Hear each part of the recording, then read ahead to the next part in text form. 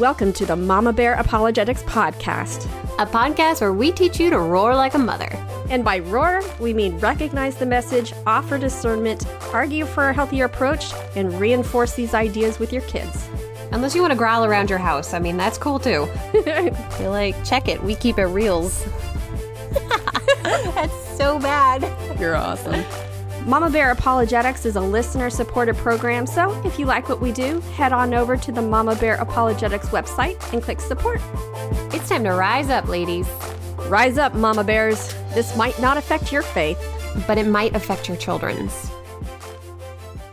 Hey there, everyone. Welcome to another Mama Bear Apologetics podcast, a podcast dedicated to helping you raise kids to be warriors in the faith and stand firm against the secular tide. We are so glad that you are joining us today because we have got an amazing podcast guest. We've got Alisa Childers, who was part of Zoe Girl, if you remember, and she has turned Christian apologist.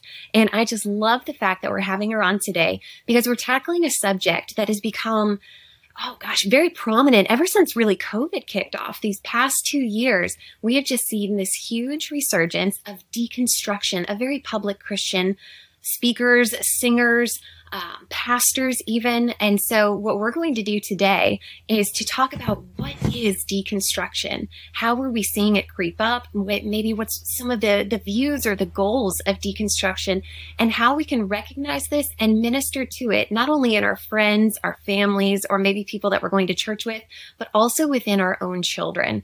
So Alisa, thank you so much for joining me this morning. Oh, it's great to be with you, Amy. Always.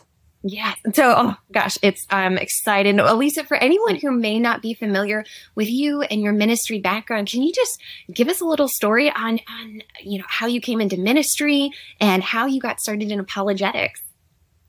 Well, I've been involved in some form of ministry one way or another for most of my life. So I was a very dedicated Christian as a kid, loved Jesus with all my heart, never really doubted it at all until I was an adult. And so spent about 7 or 8 years in the contemporary Christian music industry, as you mentioned. And then after that came to a close, my husband and I started attending a church. We had a new baby, and we just loved this church we found in the Nashville area where we live now still. And about 8 months into that class, the pastor invited me to be a part of a smaller study group. And it was in the context of that small class that he revealed he was really agnostic, sort of picked apart, deconstructed, my faith and the faith of other people in the class. And so it just threw me into this spiral, this faith crisis that, it just brought me, I think it would be safe to say it brought me to the edge of agnosticism. I didn't fully lose my faith, but it really, really challenged everything I'd ever believed. And so the Lord led me to study apologetics. And then the Lord led me to this little ministry called Mama Bear Apologetics, and I got to help write on that first book. And so, our ministries have been longtime friends. And so it's great to be here, sharing with the Mama Bear audience again. Yeah, it's awesome. Every time I have taught that, the class on our first Mama Bear book, everybody loves your chapter. And it's just been awesome to have you contribute and be a part of this ministry. And I think it's really neat how, you, through this agnostic pastor, you were led into this season of doubting, but how faithful he is that he brought you into a place of, okay, you've got these questions, you've got these doubts. Awesome. Let's look into them because our doubts do not shock God, and he can withstand any question. He can answer any question. So I think that's so awesome of a testimony to the faithfulness of God that yes, we can have these doubts and we can go through these valley and low points, and he is still there and he's still working. That's right. So that's right. And he really, his faithfulness was what led me, to rebuild. So yeah. That's awesome. So let's dive into this because deconstruction, it's one of those words that there's so much to unpack from it. And there's different types of deconstruction.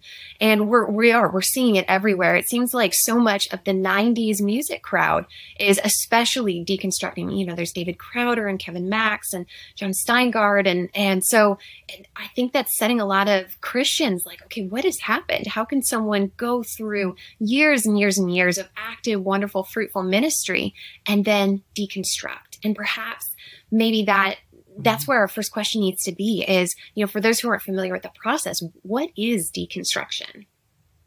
That is the $1 million question. Right. So I've actually just turned in an entire manuscript on a book on deconstruction, and I co-wrote that with Tim Barnett. And for Tim and I, our biggest challenge was defining the word, because what the reality is you have people using it to mean almost anything. So some people, when they say, "Oh, I'm in deconstruction," they might just mean they're questioning the view of eschatology that they grew up believing, and they're moving from premillennial to amillennial. Or you might have somebody who is reconsidering their views on, something maybe a little bit more central, like women in, not that this is central, but maybe more important, like things like women in ministry or science as it relates to faith or something like that. But then you can go all the way across the spectrum, and to someone else, it could mean completely walking away from Christianity. So that was a great challenge to define it. But here's what we discovered, and here's how we ended up defining it. And I think this is clarifying and helpful for the church. Now, you'll notice that when you asked me for my story, I actually didn't use the word deconstruction to describe what happened to me, even though I nearly lost my faith. Right. And the reason for that is because after studying deconstruction, I realized that I don't actually think that's what happened to me. I've gone back and forth on it, because when I wrote my first book, Another Gospel, I did use that word because I think that's the best word I had to describe what happened to me at the time.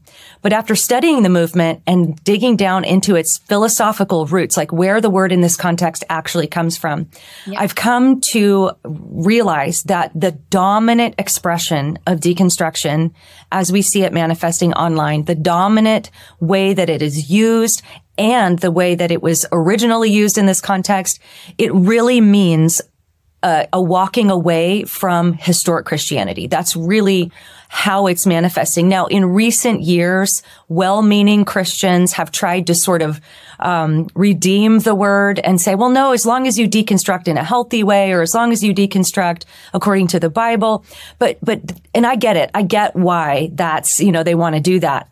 But what we're hoping to do in the book is persuade Christians to just don't use the word deconstruction. If you're talking about a truth quest where you're pressing into your doubts and questions, that's wonderful. We should all be doing that. But that's not deconstruction. The Bible actually tells us to test everything, hold fast to what is good. We should always be engaging our doubts and questions. But we don't need to call that deconstruction.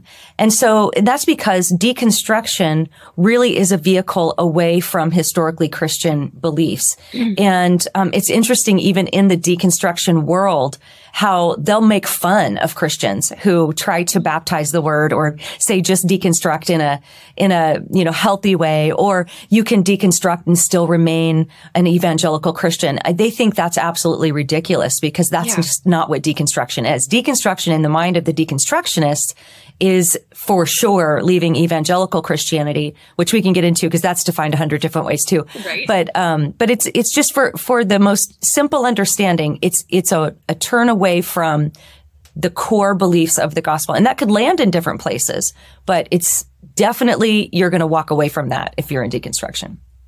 That is so helpful, because when I was reading some people's stories, I was like, is this true deconstruction? It just sounds like you're wrestling with maybe tenets of the faith or something that you were taught by, when you were a kid. And, as much as we love our pastors, they are not Jesus. They are not infallible. They sometimes can be misled and can mislead others.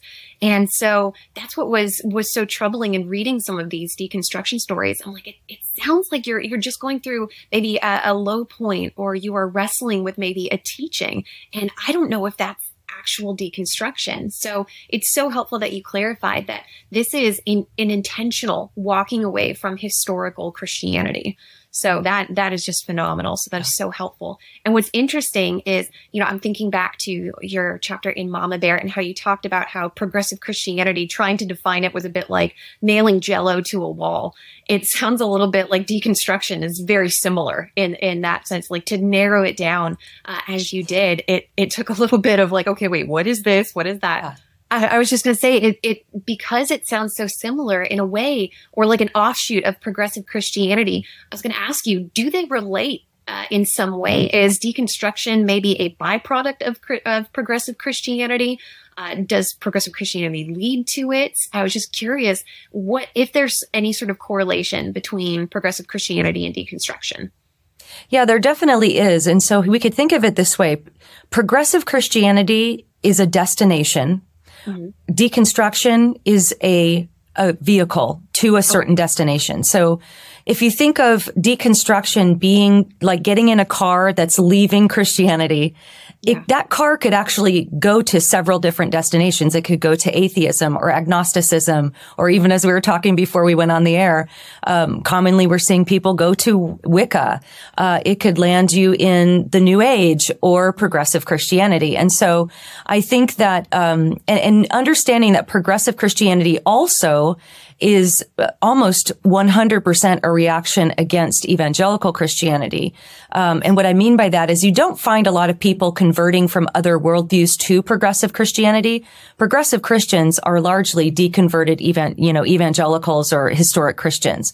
And I want to, we might need to unpack that a little bit because I don't mean to use those words synonymously. Those words are not synonymous, evangelical and historic Christianity. But, in progressive Christianity, it's a reaction against historic Christianity. And so every progressive Christian has probably been through deconstruction, but not everybody who's been through deconstruction ends up a progressive Christian, if that makes sense. No, that makes perfect sense. Yeah, it is that vehicle that can take many different places, but it can lead to progressive Christianity, which we're also seeing an uptick of, is these sort of rejection. When we think of evangelical Christianity, and please correct me if I'm mistaken, it often is a reaction, or evangelical Christianity is often seen as sort of fundamentalist Christianity, to where, there is strict roles of, if you are a woman, this is your one very small role as a biblical woman, and biblical manhood looks in this one way.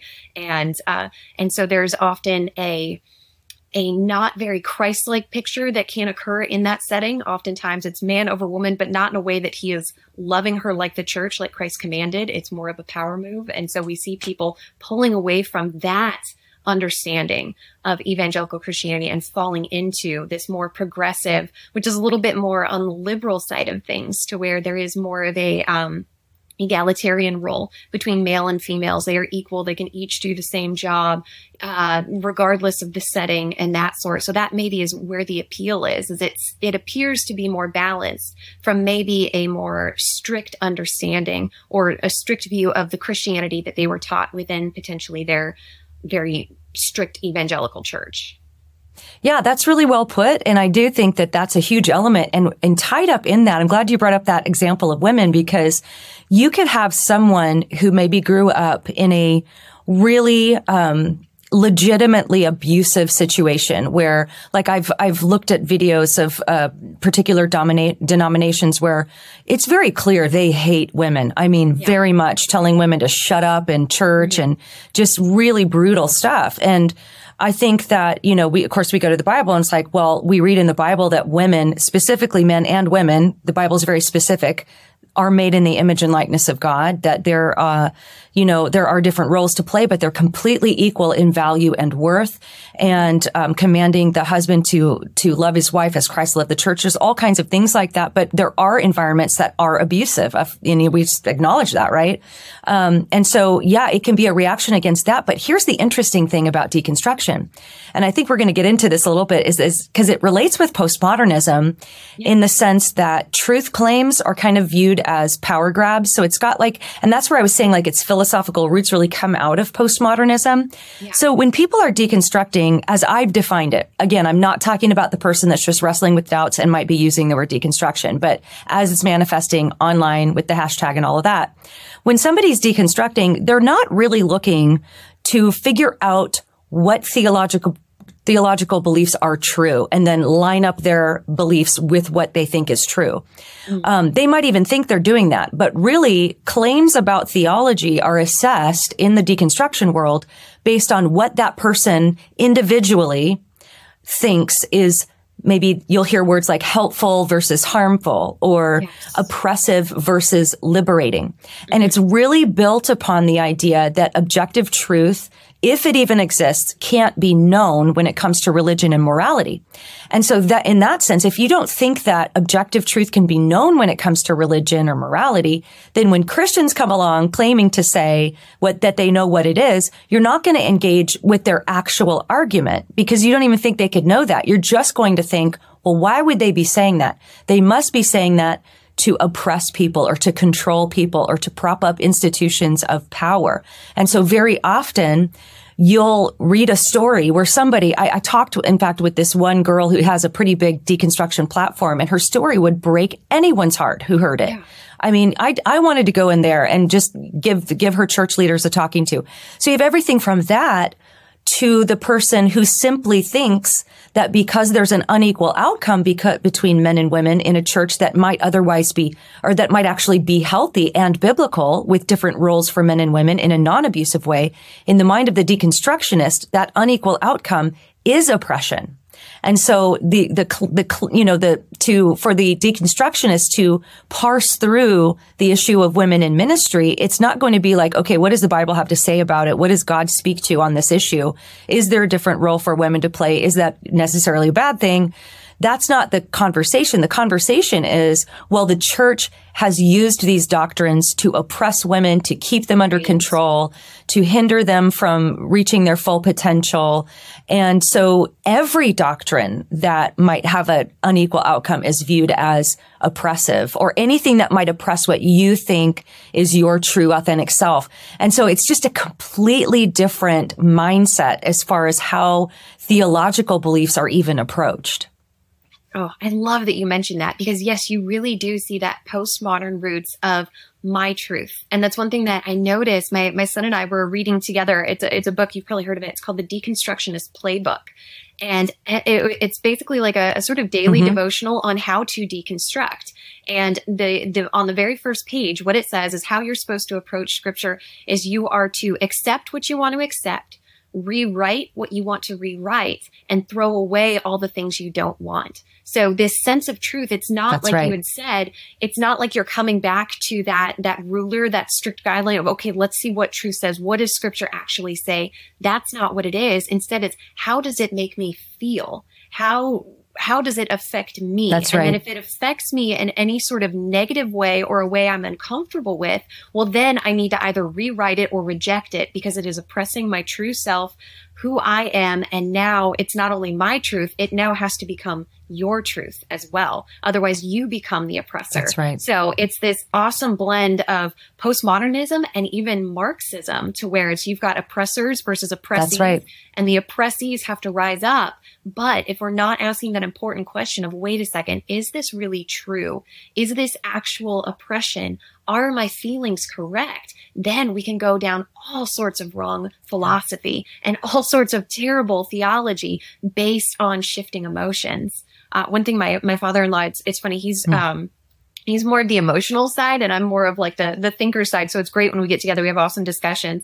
And one thing he always loved to say is, he goes, Amy, feelings are real. And I go, you're absolutely right, but they're not always true. And within deconstruction, that's right, it seems like it's heavily rooted in one's feelings. That's the arbiter of truth. That is the truth.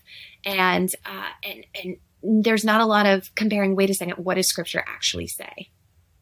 Yeah, that is so well put. I just want to give you a hearty applause for how you explained that, because it's really true that the deconstruction movement, as it's manifesting through the books that are being written, and this is the thing too that I think our audience might be helped by, that we have to understand even as moms, right? Yeah. Is when our friends and loved ones are in deconstruction, it's actually not helpful to say, oh, we'll just, come and deconstruct in church. Like, we'll help you walk through this, because you have to understand they've already decided that your church, it's not that they disagree with you. They actually think you are toxic and harmful. Like the essence of your being is toxic and harmful because you believe the beliefs you do. So the impetus to disconnect with their churches, with their families, and then find these online communities. I actually think, Amy, not to totally launch this in a different direction. No, but I do think there's a big similarity.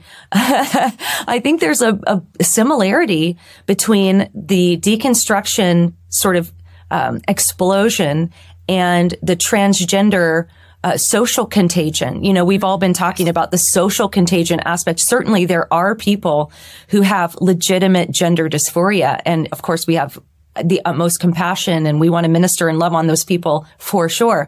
But the actual statistics of people who have legitimate gender dysphoria are fairly low.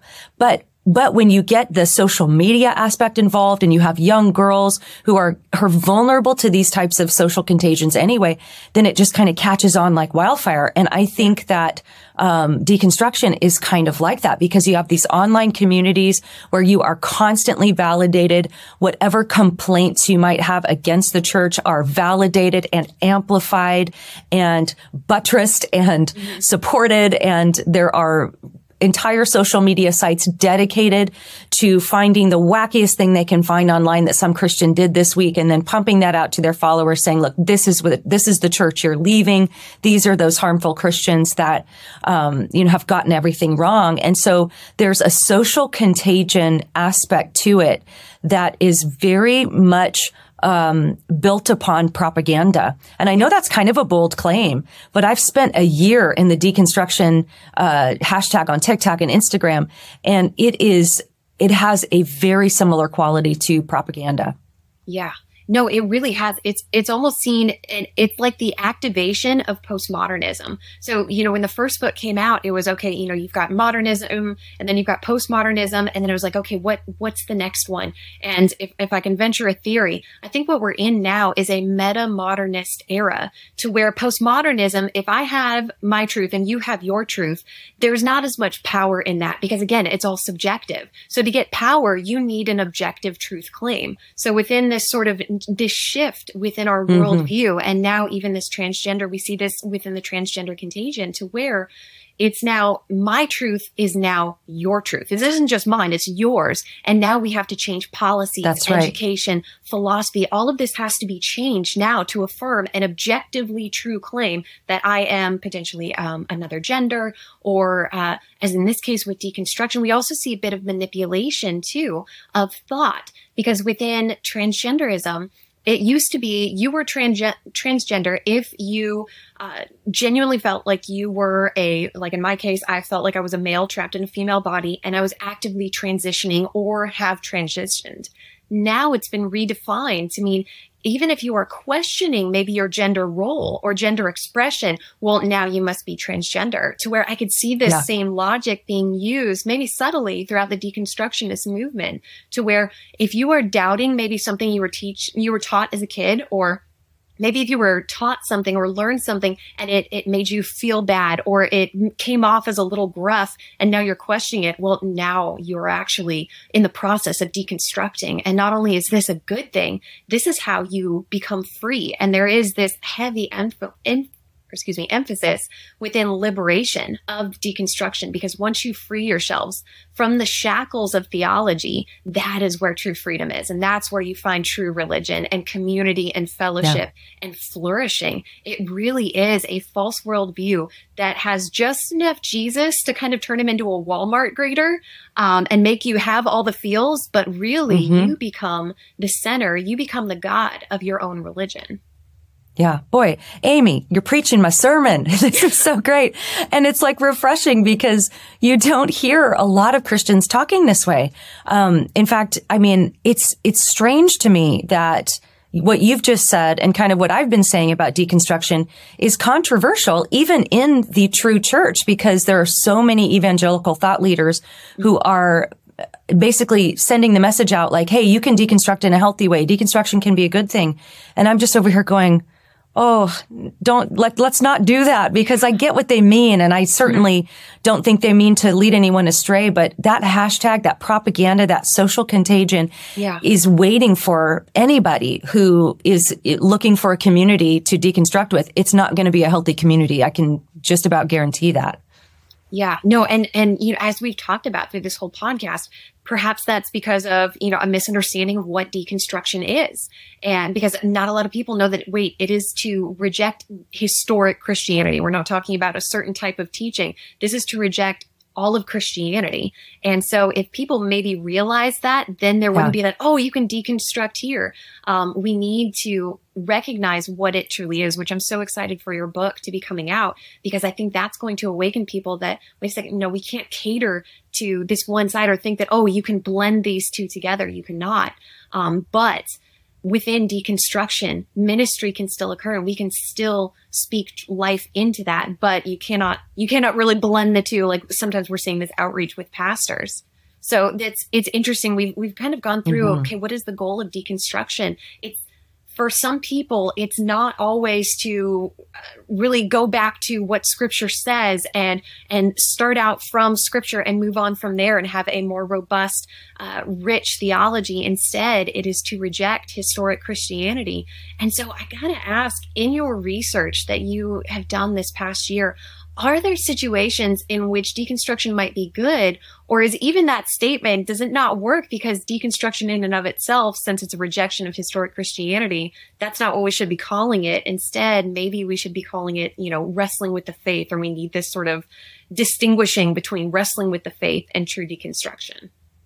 Yeah, this is a good question, because Tim and I, when we were working on the book, we kind of went back and forth a couple times. Like, should we say, like, there's like deconstruction A, which is a good deconstruction, and then deconstruction B is the bad kind. We ditched that. And the reason we ditched that is because it was becoming more and more difficult to find any sort of good type of deconstruction.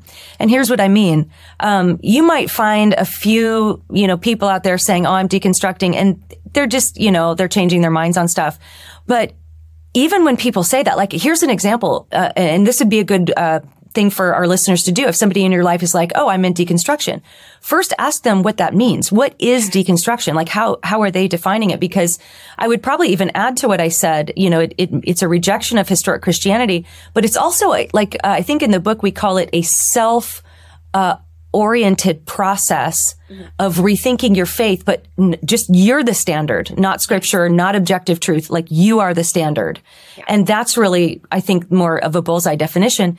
And so the good deconstruction, is elusive. Like, I'm not able to find it, even in cases where, okay, you might have somebody say, well, I'm just trying to untangle authentic Christianity from, maybe some cultural American views that have tainted Christianity. Well, that sounds good, right? I think you and I both would say, well, we should all be doing that, right? If there's some sort of cultural element or some kind of Americanized Christianity that has corrupted the true Christian faith, we would definitely want to parse through that and get rid of anything that is unbiblical, anything that isn't real authentic Christianity. But you have to ask a follow-up question. Yeah. What is authentic Christianity? Because here's what you're going to find. 9 times out of 10, the person who has said all the things you would agree with so far, they're not defining authentic Christianity, based on what Jesus and the apostles passed down, along with, the Old Testament law and morality that Jesus fulfilled. That's not what they're talking about. Mm-hmm. Authentic Christianity is more defined as you described, something that, feels right to me, something that, leads me to healing or liberation according to my own, assessment, right? Not based on an objective standard.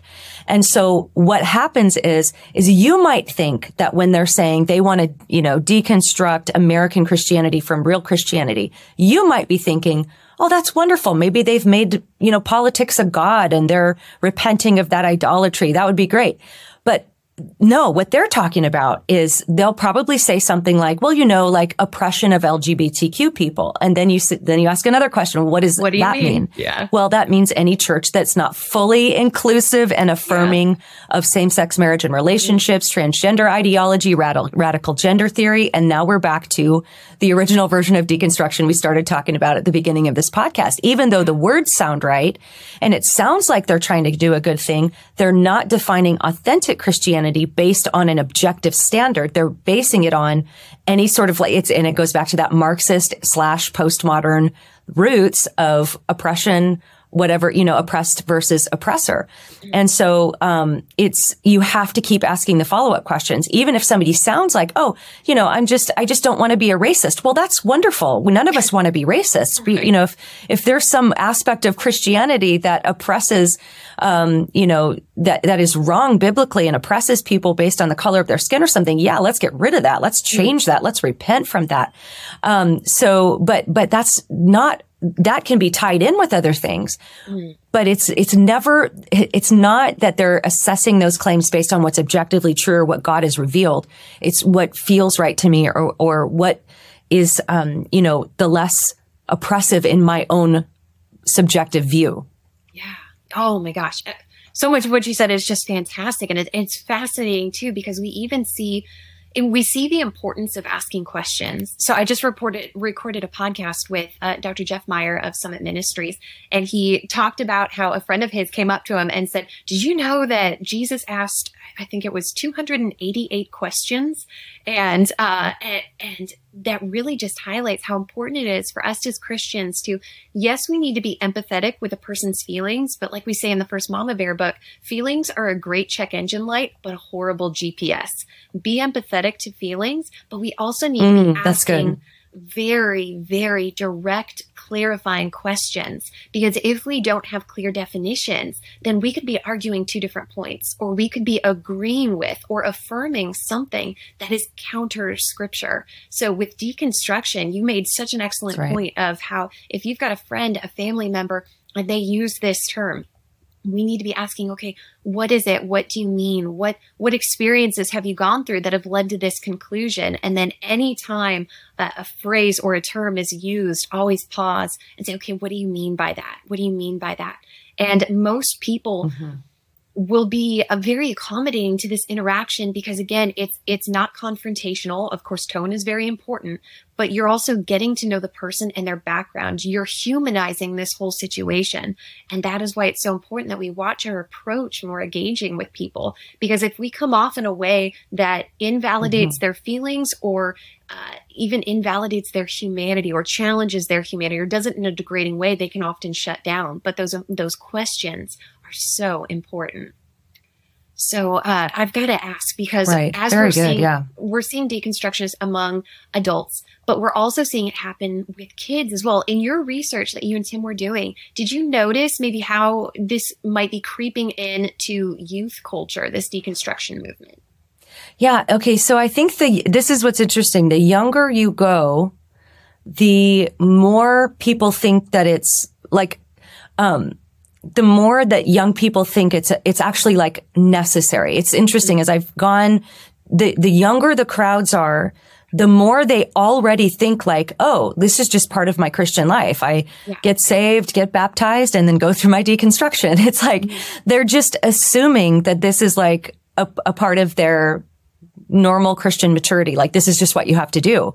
And so that's why I actually love to talk to youth groups and young people about deconstruction because, with a lot of the talks that you and I do and, the writing that we do, we're for the most part preaching to the choir. We're kind of preaching to people who already kind of agree with us, but they need language to help them understand why they have these red flags and things like that. But like when I go to young people, like I'm in full persuasion mode and I'll tell them like, I am here to persuade you to stop using this word. And here's why. And so I'll even, I'll show the clip of, I don't know if your audience is familiar with kind of this clip that went viral of John Cooper from Skillet, who, shouted, it's time to declare war on the Christian deconstruction movement. And just like the deconstruction world just lost their minds. Yeah. It was at a concert. Concert. And, the deconstruction movement just lost their minds over this because they're thinking, oh, John Cooper is trying to raise a militia of young Christians to violently it's like, I saw the most ridiculous things. Very literal. That's not what he's doing. But yeah, it's like really, okay. Yeah, I'm sure 20,000 youth at Winter Jam are packing, ready to go. It's like so stupid. But at any rate, I'll show that. And what's interesting and what I'll always say is I'll say, okay, about half of you loved that. Mm-hmm. The other half of you is so mad right now. Either one of those reactions is okay. But here's why you guys are having such radically different responses to the same video. That's because half of you understand deconstruction as a negative thing. It's an attack on the Christian faith. It's a walking away. But the other half of you understand deconstruction to be a healthy process of rethinking your beliefs, making your beliefs your own. Mm-hmm. And right when I say that, all the tension in the room just kind of eases. And everybody's like, oh, that's why. And then I've had so many young people come up to me afterwards saying, you've persuaded me to stop using that word. I want to make my faith my own, and I want to, walk through my doubts, but you're right. I shouldn't use the word deconstruction. And I'm always like, thank you, Lord. It's an uphill battle because there is so many misconceptions about it. But yeah, it's the younger you go, the more they just think this is like a normal part of being a Christian. Yeah. And I mean, that makes sense. This is just how you develop and you come into your own. And there's kind of this idolization of the individual to include, I need to have my own individual religion, not necessarily like I'm picking Christianity, Hinduism, whatever. It's no, I need to treat religion and claims within religion like a buffet, and I need to make one that suits me, and hopefully they've got a really cool bumper sticker that I can put on my Fiat, and then I move on with my day and I've accomplished adulthood. And that's why it's so fantastic because the more we talk about deconstruction, I think as our listeners are realizing, this is a worldview. It's a counter worldview. And what's so amazing is when you especially help young people recognize what a worldview is and the claims within the worldview, all of a sudden their eyes are opened and they recognize it in their songs, in their tweets, in the movies that are coming out, the stuff that they're seeing. And now all of a sudden it's not just, oh, wow, this sounds good and it inspires me emotionally. It's okay, but wait a second. I remember Alisa talking about this. This was actually a truth claim. This is actually a worldview claim. And it's fantastic because when you equip children to think well, they go out into the world and they are less likely to succumb to it because they know how to tactically engage it, which is fantastic. I love hearing your story of when you're talking to these teens, because yes, we've affirmed these feelings and where you're coming from and your own understanding. I can totally see where you're coming from, but in actuality, this is what deconstruction is. And I'm sure you've probably encountered teens who are like, oh, wow, this isn't what I intended. This isn't what I meant when I thought of deconstruction. That's right. And that's probably so freeing to them, because I know within Christian culture, especially in youth groups, there can be that tension of, oh my gosh, if I'm doubting or if I'm questioning, then maybe I'm not really saved. I mean, Satan is so clever in manipulating our human beings into thinking that we are unworthy, we're not being good Christians, we're falling away. And it's so empowering for young people to be like, okay, here's what you're going through. We get it. Here's why you probably thought this way. Here's the truth. That's empowering. That's freeing. That's teaching young people to wield the armor and I think effectively. Yeah. And I also think too, just affirming that, hey guys, if you are rethinking your faith, if you're wanting to make sure that what you believe lines up with reality, if you're wanting to live more according to God's revealed word, if you're wrestling with things, that's good. That's not what I'm against. And just being really clear about that. Nobody is saying you shouldn't be asking questions or anything like that. That's all wonderful. My only beef is maybe let's just pick a different word. And so I think it's hard, Amy. It's hard to do that because it's kind of nuanced, right? It'd be so, I totally get why there's these leaders out there going, look, just deconstruct in a healthy way. And and I get that, and it takes a lot of work to sort of untangle those very tightly woven knots in things for people. But I think once people really get it, and here's a good question too, just in a practical way for people in your life. I actually, there was a couple people on my Facebook page a few months ago when I was defining deconstruction this way, who came on and said, well, I deconstructed and I'm still an evangelical Christian. I believe scripture is God's authoritative, inspired, inerrant word, but I deconstructed. And I said, fair enough. And then I'll even say to them, so it sounds like you completely picked your faith apart, got rid of the things that were false, put it back together in a way that reflects truth and reality and God's revealed word. So, and that's wonderful. Why do you want to use the word deconstruction to describe that process? And in both cases, they went, well, because I deconstruct. I said, no, I know, but why that word? I reiterated, this is what you did. why do you want to use the word deconstruction? And in both cases, they said, I realize that I don't have a good reason to use the word deconstruction because, making your faith your own, testing all things, this is all very biblical. Yeah. And the church has only just now since postmodernism been using that word and really into the last few years. So, and they realized I'm wanting to use that word because that's the trendy word. Yeah. And I'm not saying that, it's just a trend or this or that, but it is very fashionable. It's very trendy. There's a street cred you kind of get if you use that word. And so it's very, I wonder too, like I used the word to describe my process for a long time and I kind of hung on to it and I realized why am I hanging on to this word? There's no reason to, because I was on a truth quest always. Yeah. I think I did get kind of sucked into postmodernism a little bit before I really understood the nature of truth and all that. But I always wanted to know what was true. And so that's why I ditched it. I don't use the word anymore. So I know parents are going to be asking, okay, what word now can we use? Because what you just described with the Facebook individual, that to me is like, okay, wait a second, that's testing the spirits, that's discernment in action. Is there a punchy word that would better describe, okay, bringing all of what we've been taught back to Scripture and then, ditching the things that were not true and clinging to truth? No, this is a great question. So in the book, we are suggesting not using a DE word. So like deconstruct, D something, because that's tearing something down, right? D words tear down.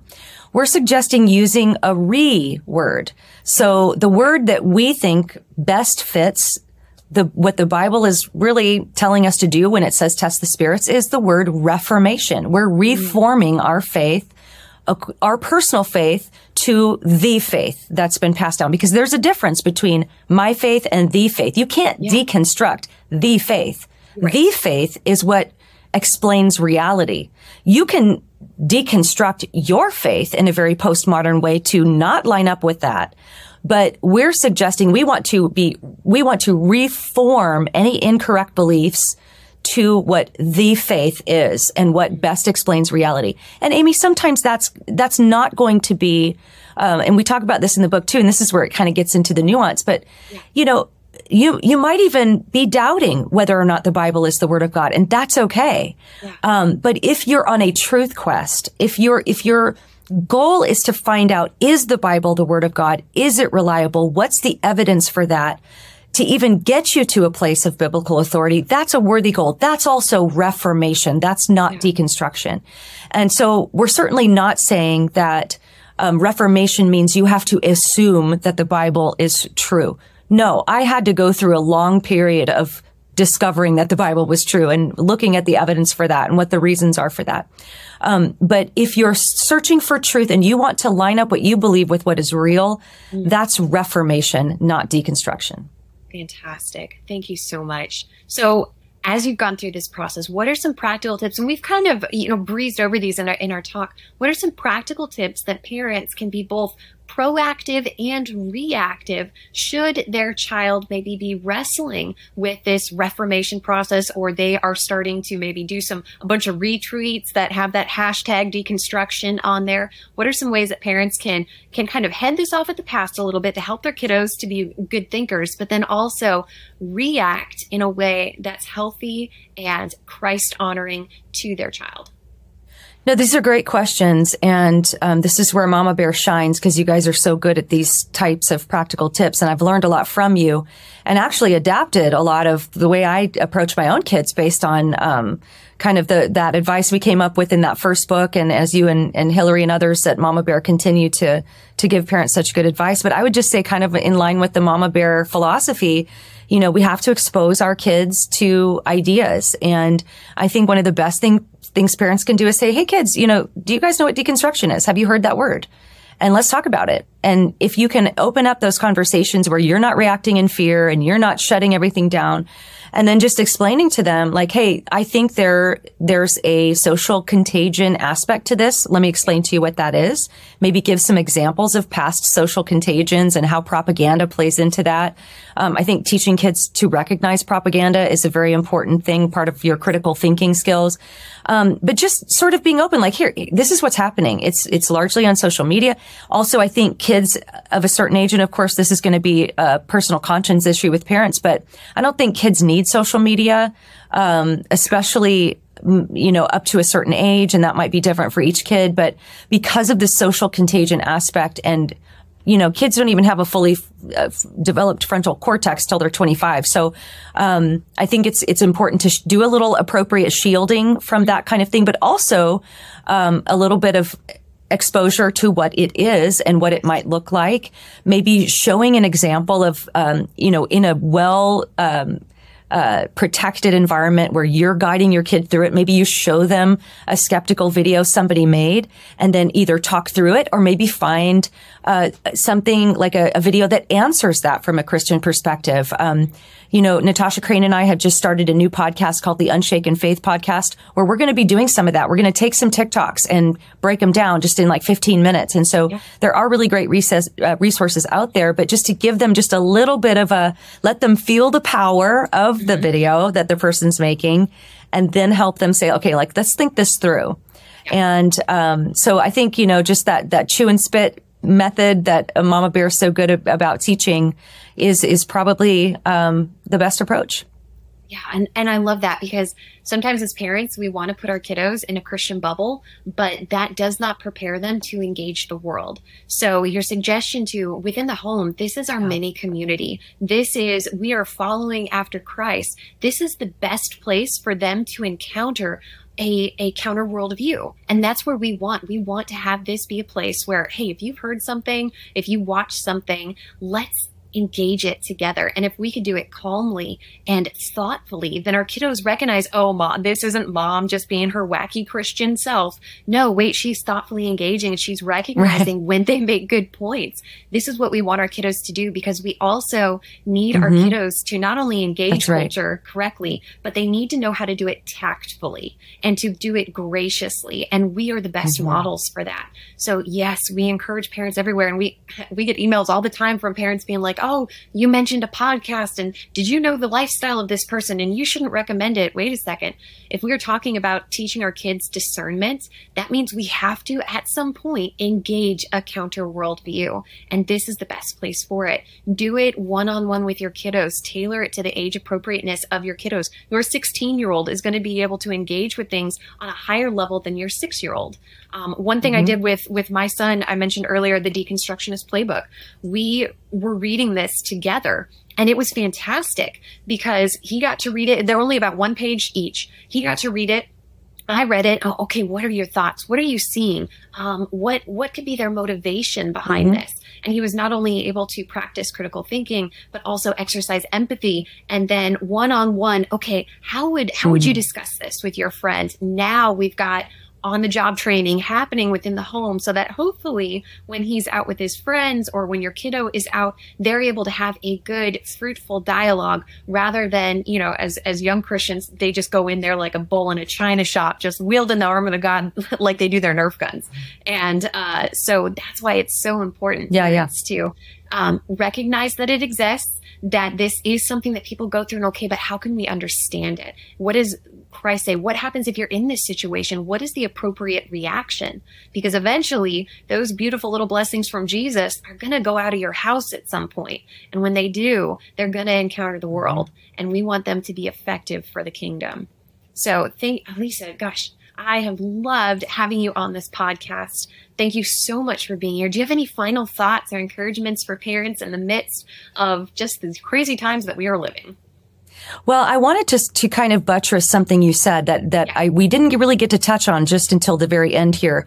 And that, I think you made such an important point right now as it relates to our kids, is to teach them to think not in black and white categories, but in nuanced categories. So you're exactly right. If you choose to show them that mocking TikTok video, also train them, like, to notice that, that person has been through a lot of pain. Obviously, they went through something. There's a lot of pain behind that, and we need to pray for them, and we need to have compassion on them and realize that, and maybe they might even be rightly pointing out a problem in the church. It's okay for your kids to know that there are problems in the church, that not every church executes everything in the most perfect way, but maybe just show them a better response. A better response might be to have good boundaries, of course.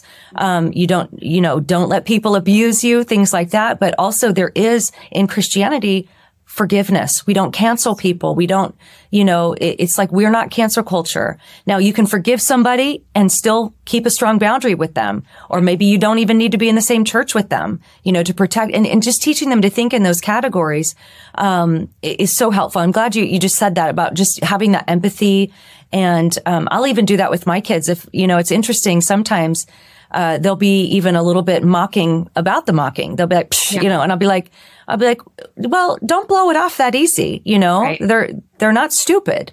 These are not stupid people. And just kind of teaching them to engage in that way. But I think you guys do such a great job with that. So it's great to be with you today. Yeah. Oh, thank you. Those are fantastic points. Now, Alisa, what are some other resources that parents can turn to? I know your book's coming out. When is that coming out? Where can parents reach that? And as you guys did research, was there any resource that you just were blown away by, like, oh my gosh, this is awesome, I want to tell everybody about this, that can maybe help parents learn more about deconstruction and that sort of thing? Well, sadly, there's really not a lot of great resources out there right now. To my understanding, most of the resources that come from a Christian perspective that are about deconstruction are sort of taking that position that it can be a good thing and let's just deconstruct in the right way. So it was hard to find really good resources. Now, our book, which is taking the other position, it won't be out for a while. It's probably, we've just turned it in. So it's going to be, I would say at the earliest, maybe late spring, summer, and hopefully by fall of next year. So, that would be, we're trying to get it out as quickly as possible just because of the time sensitive element of it. I'm really excited for that because I'm hoping we can bring a different perspective to what we see going on. Absolutely. And gosh, we will be anxiously waiting for that. But just having you here today has been such a huge blessing and helping open that door of understanding what is deconstruction, how can I minister to it gracefully and help my kids think better about this project. So Alisa, I know you've said I've got a new ministry with Natasha Crane. How can parents get in contact for more of your content?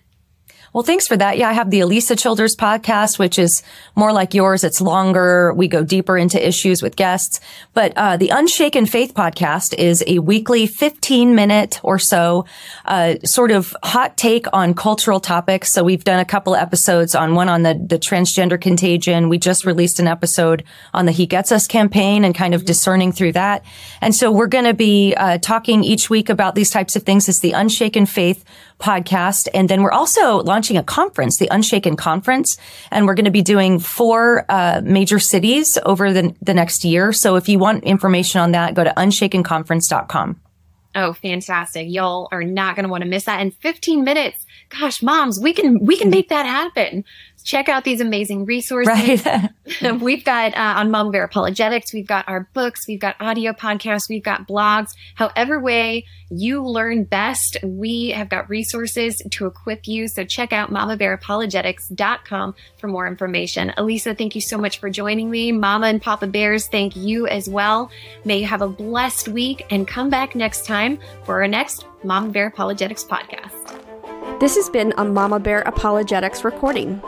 To learn more about Mama Bear Apologetics, please visit us on the web at www.mamabearapologetics.com. We hope you learned a little more about how to sift through ideas, accept the good, reject the bad, and now you can go teach your kids to do the same. Do you have any questions? Or maybe some ideas about future podcast episodes? Send us an email to askthemamabears@gmail.com and we'll do our best. Rise up, ladies. Rise up, Mama Bears. We are all in this together.